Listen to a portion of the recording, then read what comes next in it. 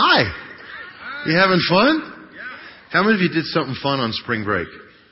Okay, look at that. How many of you just worked, plotted away, nothing special? It's great to have you here this weekend here at Timberline. We're having a great weekend, and we started last week a series called Nehemiah. Nehemiah was a real person named Nehemiah. And there is also a book in the Old Testament with his name. It is his story. He's the one who wrote the book of Nehemiah. So, it's in the Old Testament. You can feel free to look and to check it out. In case you were not here last weekend, we kicked off this series with some intro stuff. I'm going to give you just a nutshell umbrella so you can kind of have a context of what we're talking about today with chapter 2 in Nehemiah. Nehemiah is and was the cupbearer, is the Bible term, the cupbearer to the king, which basically meant he was the wine taster for the king. However, it had little to do with the quality of the wine and more to do with whether or not it had been poisoned. All right? So if Nehemiah tasted the wine and lived, then it would be served to the king. There was a little time delay. They had all kinds of requirements about how the wine would be opened in the presence of the king. And it was fascinating to me reading through some of the history of how these Persian kings required their wine to be presented to them. It's just crazy.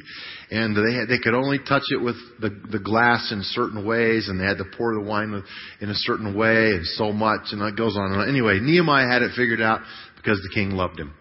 Artaxerxes was the name of the king. This story took place around 444 BC, and we're diving in today. Now, I've called this particular message this weekend, Every Dream Requires a Plan. Now, probably it should have a tag at the end that says, if you want it to be accomplished. Okay? Because I know lots of people who have a dream, but it'll never happen. You know why? Because they'll never plan it out. And they'll never take the time and make the time to get it done. How many of you right now, I'm curious, I've been doing this all weekend and it's been fascinating. How many of you have airline tickets already purchased or reserved for a trip at some point in the rest of this year? Just wave your hand at me. Look at that. I mean, a lot of you. Okay, how many of you have either a hotel reserved or a car rental, but there's something you know you're planning to be there at that time? See? A lot of you. How many of you have filled out that little thing at work that says, I'm going to be off, or I'm requesting to be off from this time to that time, some point this year? Anybody? See, a lot of you. Why? Because you're making plans. I don't know what the dream is. Maybe you're going into a nightmare. I don't know if it'll be a dream or a nightmare. But it's going to be, I would guess, I think this is an educated guess, that over 95% of you who just raised your hand, over 95% of the plans that have been made, budgeted, thought through, that those will actually happen in your life. And the only reason it won't is because of an emergency or a change of plan that surprised you or something like that. Why? Because you planned. Because you said, I'm going to get this done. We're going to put it on the calendar. We're going to make it happen. I think it's important for us to do that. My wife, Bonnie, is a great planner. She amazes me. I'm a pretty good planner, but she's very organized. And we're in the middle of this right now, okay? So can I just bare my soul to you for a minute? It's spring. We have a day every spring where I help her work in the yard because we have these big grasses that have to be cut down, and it's sort of the bigger stuff, and cut these bushes in half and all that. Now, my wife actually is energized by working in the yard. Is there anyone in here that you like working in the yard on a nice day? Come forward now, please. We are going to cast that demon out of you. I'm kidding. My wife loves it. Okay, I know we're all wired differently, but she needs my help, and usually I don't have to mess with it. But a nice weather yard work day means the weather's also nice for golf or riding a motorcycle. And I just cannot even imagine working in the yard on a nice day. But we set the date, and that's what she does. She tricks me. And she says, far enough out that I don't think it's ever going to get there. You know what I mean? And it's set. And so she says, this is the day, honey.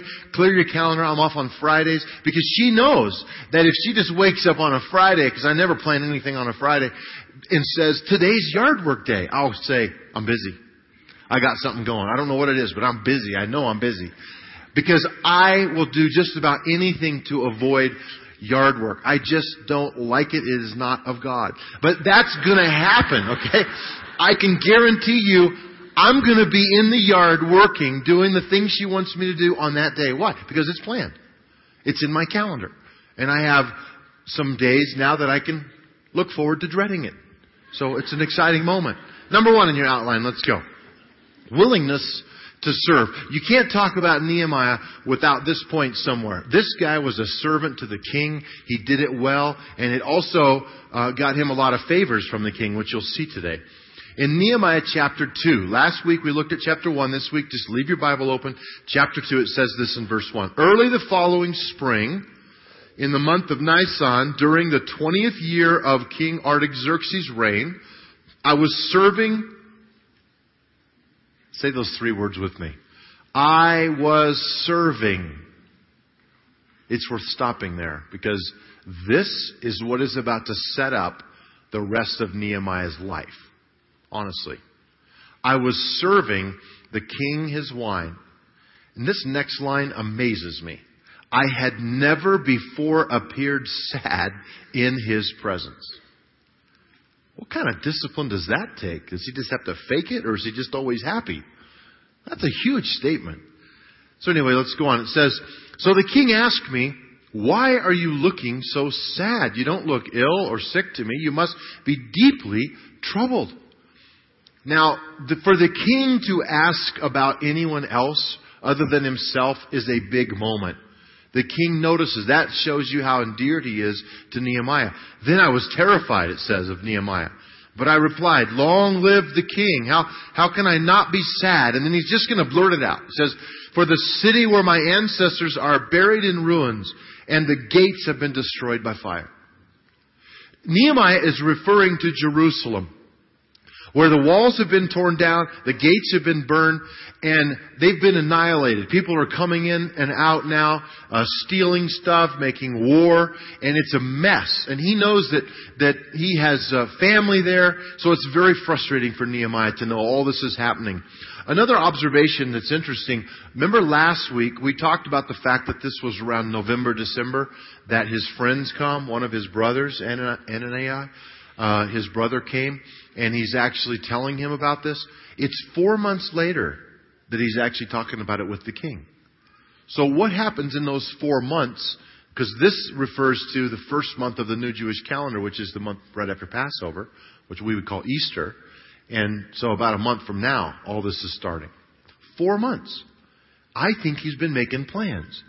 I think he's been thinking, how could I get to Jerusalem? How could I lead? How could I some way? Is it possible that I could go help rebuild the wall and repair the gates? Could I take that on? So he's dreaming. He's got this big dream. Think about how this moment came to be. We talked about how Nehemiah served the king. And I think the faithfulness of Nehemiah set it up so the king cared about Nehemiah, and he's going to bless him in going. I love the idea of how Nehemiah must have been very positive in his workplace for the king to never see him sad. I don't get it, but it amazes me how you can find 2 people going through almost the exact same things, and one will find a way to walk through it with peace, making willful, thought-out decisions, and the other will complain and whine about it every single day.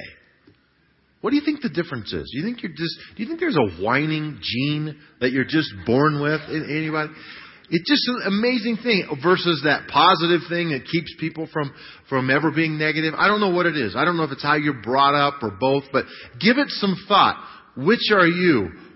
How important is that in the development of your life in relationships? The second thing I want you to write down is this. I must rely on the strength and favor of God. If I have a dream that I'm making plans for, especially if it's a big dream, I'm going to have to rely on the favor, the strength of God or it's not going to happen. Look at verse 4. The king asked, this is huge, well, how can I help you? You guys, I'll tell you right now, in this culture, the king did not say those words very often.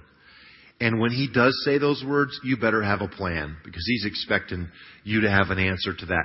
How can I help you? So you can see this even in the text how Nehemiah wrote this.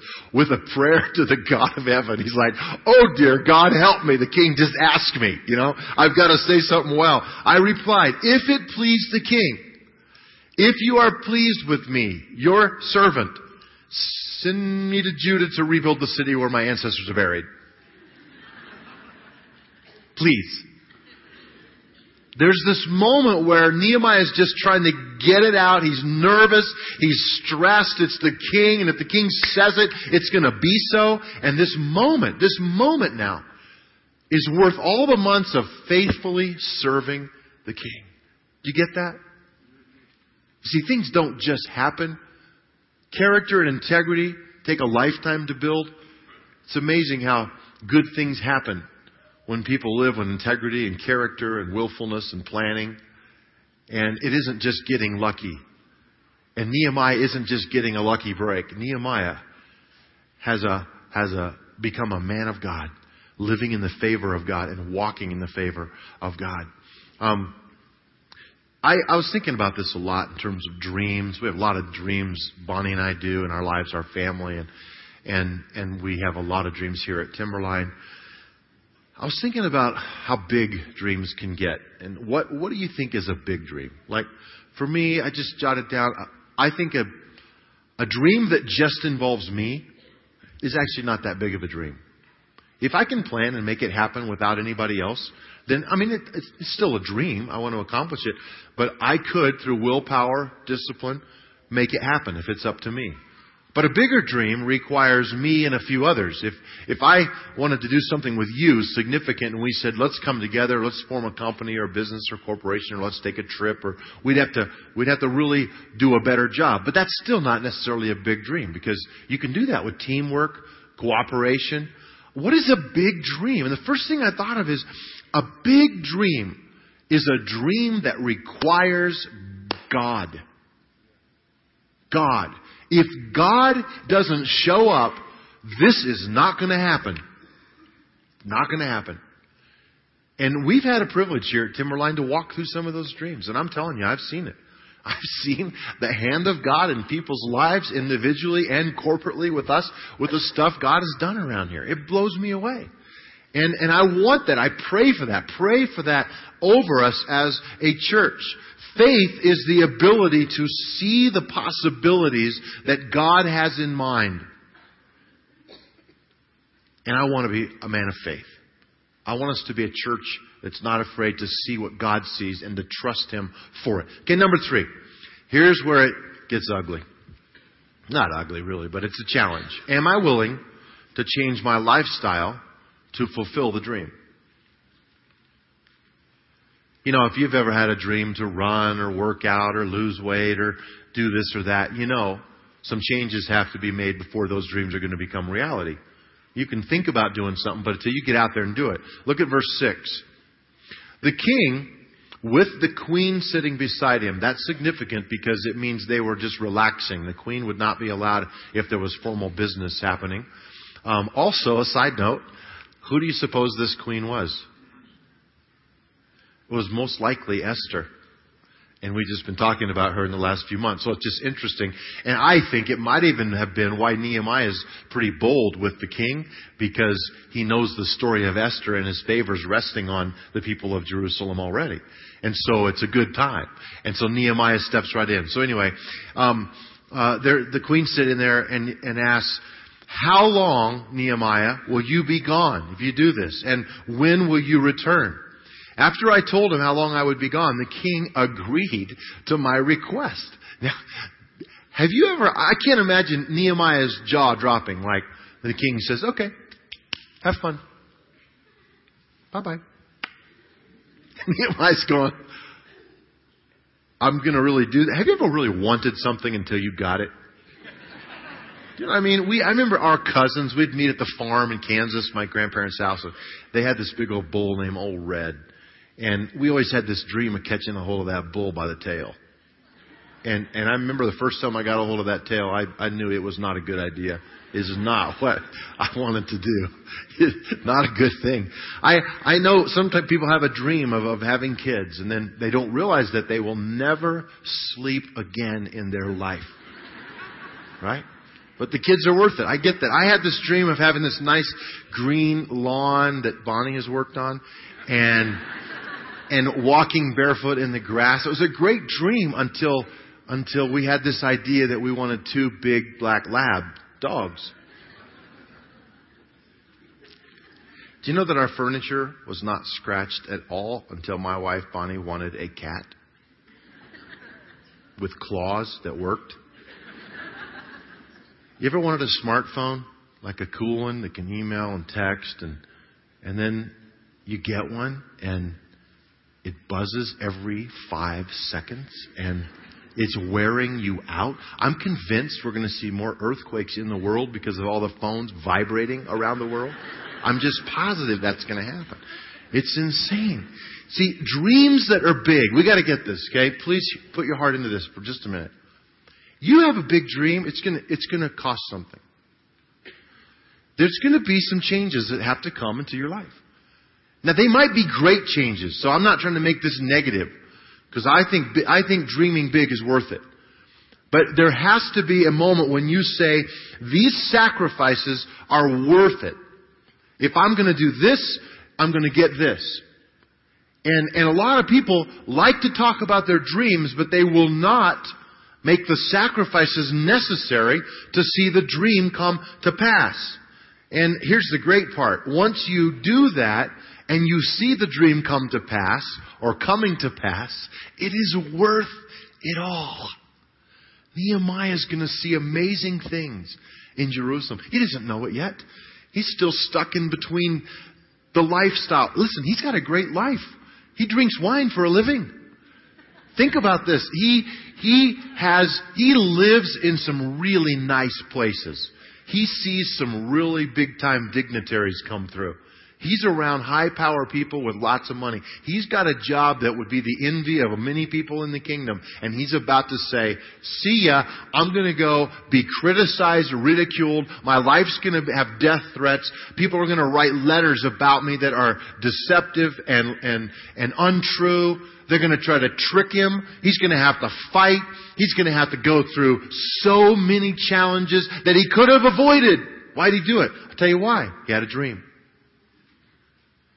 He was going to believe God for something bigger than himself. And he was trusting God to get it done. Guys, that's why we dream dreams here at Timberline. I want to take a moment and just tell you, we're coming into a few weeks now when you're going to hear more details and see some more pictures of the church planting effort that we're going to have over the next decade. The first one's going to be in Windsor, and we showed you a picture of that a few weeks ago. But just a few basic questions. I don't know why God's put this in our hearts. I know it's going to be a fascinating thing to see us begin to plant multi-site churches in other cities and communities around northern Colorado. I know God's growing that in us.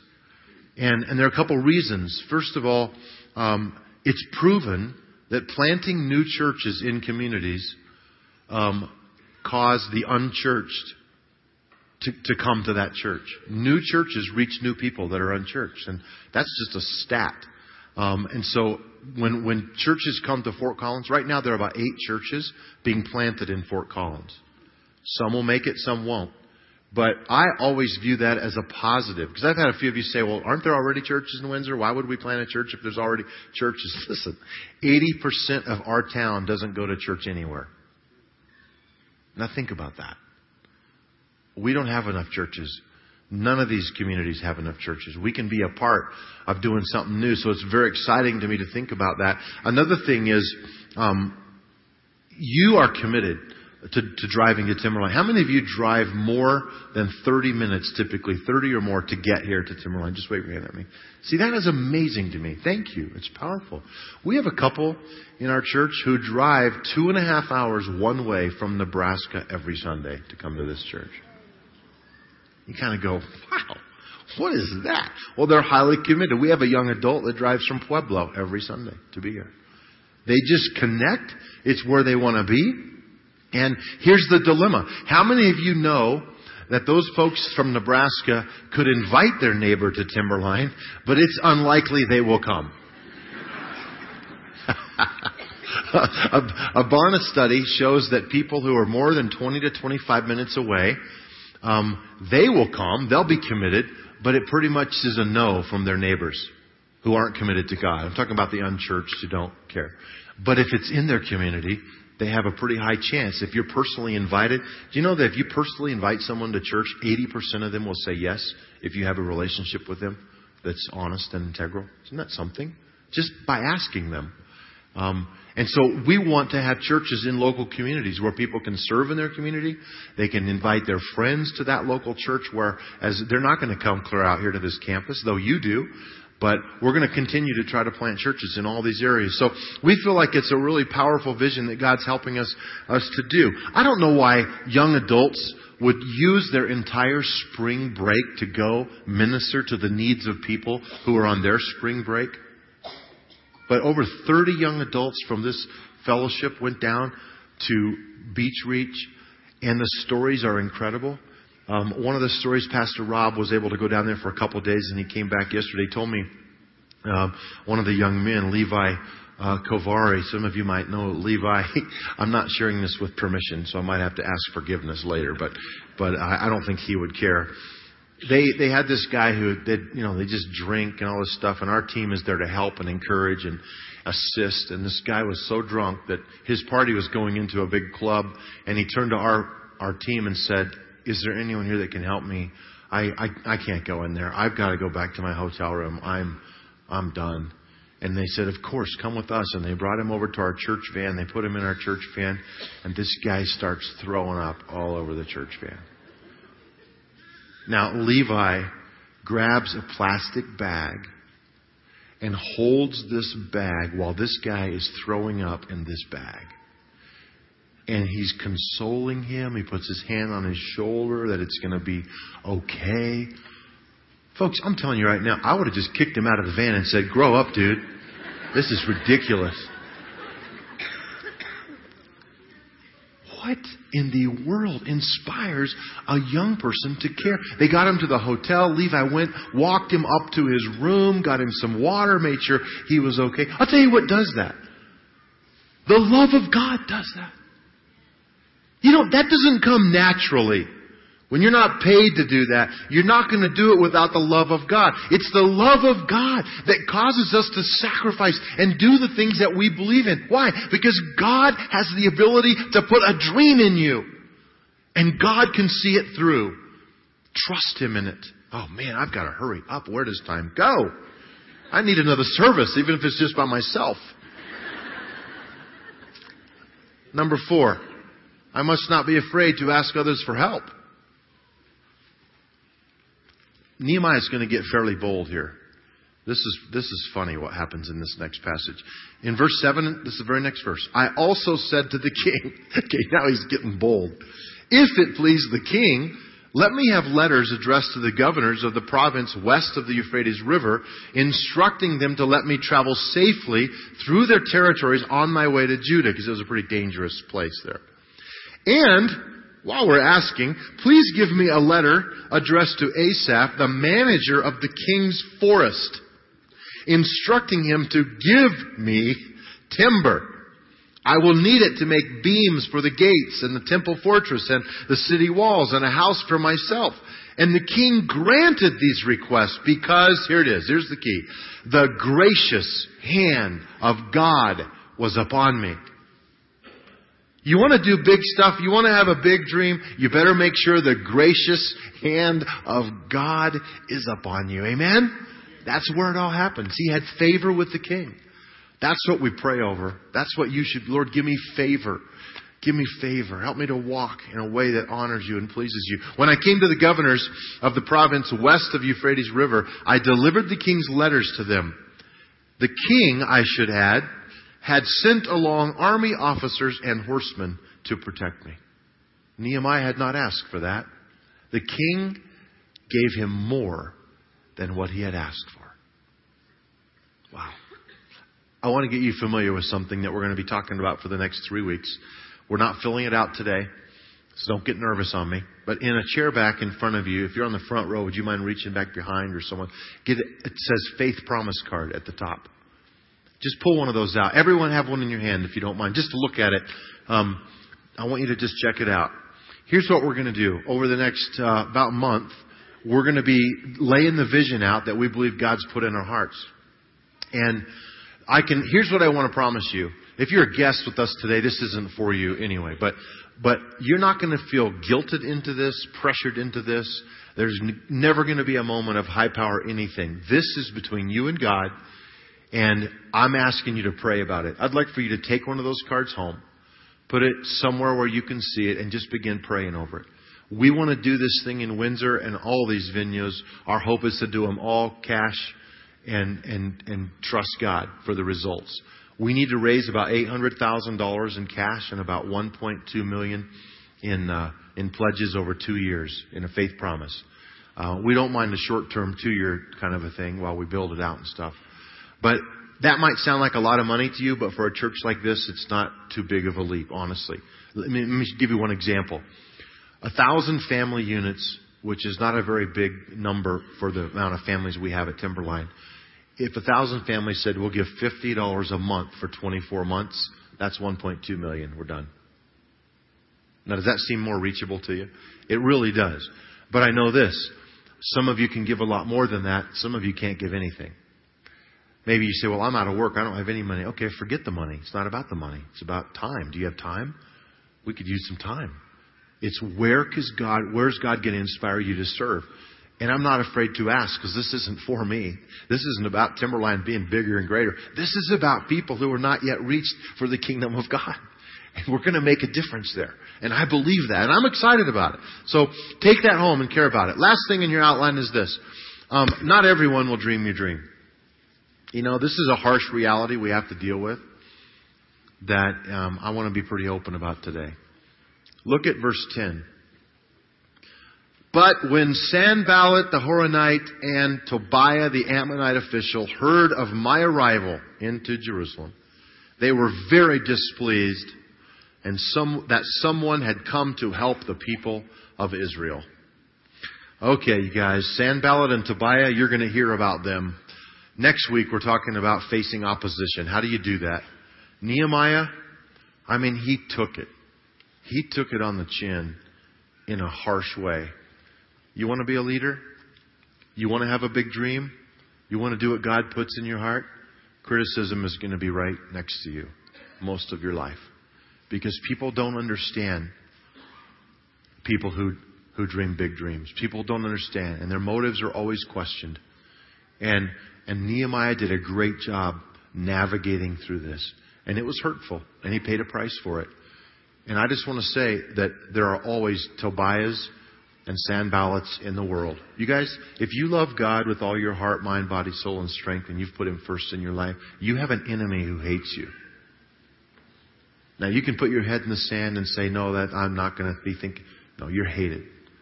And it's amazing to me. The Bible says that our enemy comes to kill, steal, and destroy.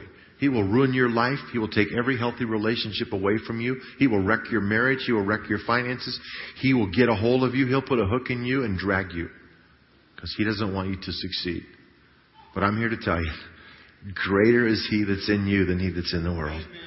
God is greater than your enemy. And God can inspire you to dream a dream that's bigger than you can do alone. And that's the kind of dream that is worth dreaming. Let's build a plan where the dreams can come to pass. In our lives personally, our families, our homes, as well as in the church God has allowed us to be a part of and serve in. Let's do the stuff that God wants us to do. I want to read this, and it'll be my last thing. Some of you have heard this. It's a quote from Mother Teresa. It's one of her best, I think. People are unreasonable, illogical, and self-centered. Love them anyway. If you do good, people may accuse you of selfish motives. Do good anyway.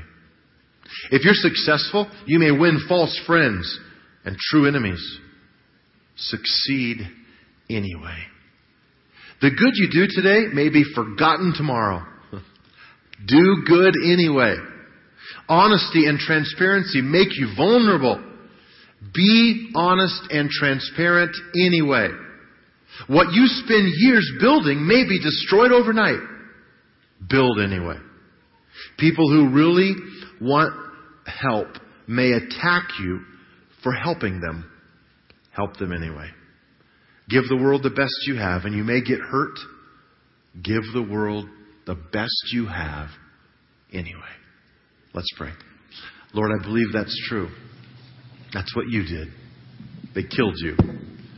But you died for the people who put the nails in your hands. You died for the man who put the whip on your back. It's unbelievable. I don't know how you did it. Except you had a big dream. You had a big dream that people like us in this room would actually believe the story is true. Wow. And guess what, Lord? We do. Thank you. Thank you, Lord, for being a dreamer and planning it out with your Father. I'm going to pray over a couple things. This is going to be quick, but I want you to respond. Some of you just need a dream again. You're stuck in a routine that maybe you've been disappointed, hurt, wounded. It's time. This series is going to pull you out of a lethargic something that you've been stuck in. And I want God to move in your soul and call you to a place that you know He wants you to be. If you want to just lift your hand and say, I need to dream again. God bless you. Lord, we pray this over every person in this room, hand up or not. We want to dream your dream. Help us to do it and do it well. Secondly, how many of you see Nehemiah went to the king and asked for help? Some of you are afraid to ask for help. You're going to have to get over it. You are. Some of you need help with job skills. Some of you need help with finances. Some of you need help with work, family, relationships, with addictions, whatever it is. You need help, and you're going to have to ask. And pride can't get a grip on you if you don't have it. Just let it go and say, I need help. I'm going to ask. You don't have to raise your hand, but if you just know I'm going to ask for help, I'm going to find the right people to put in my life.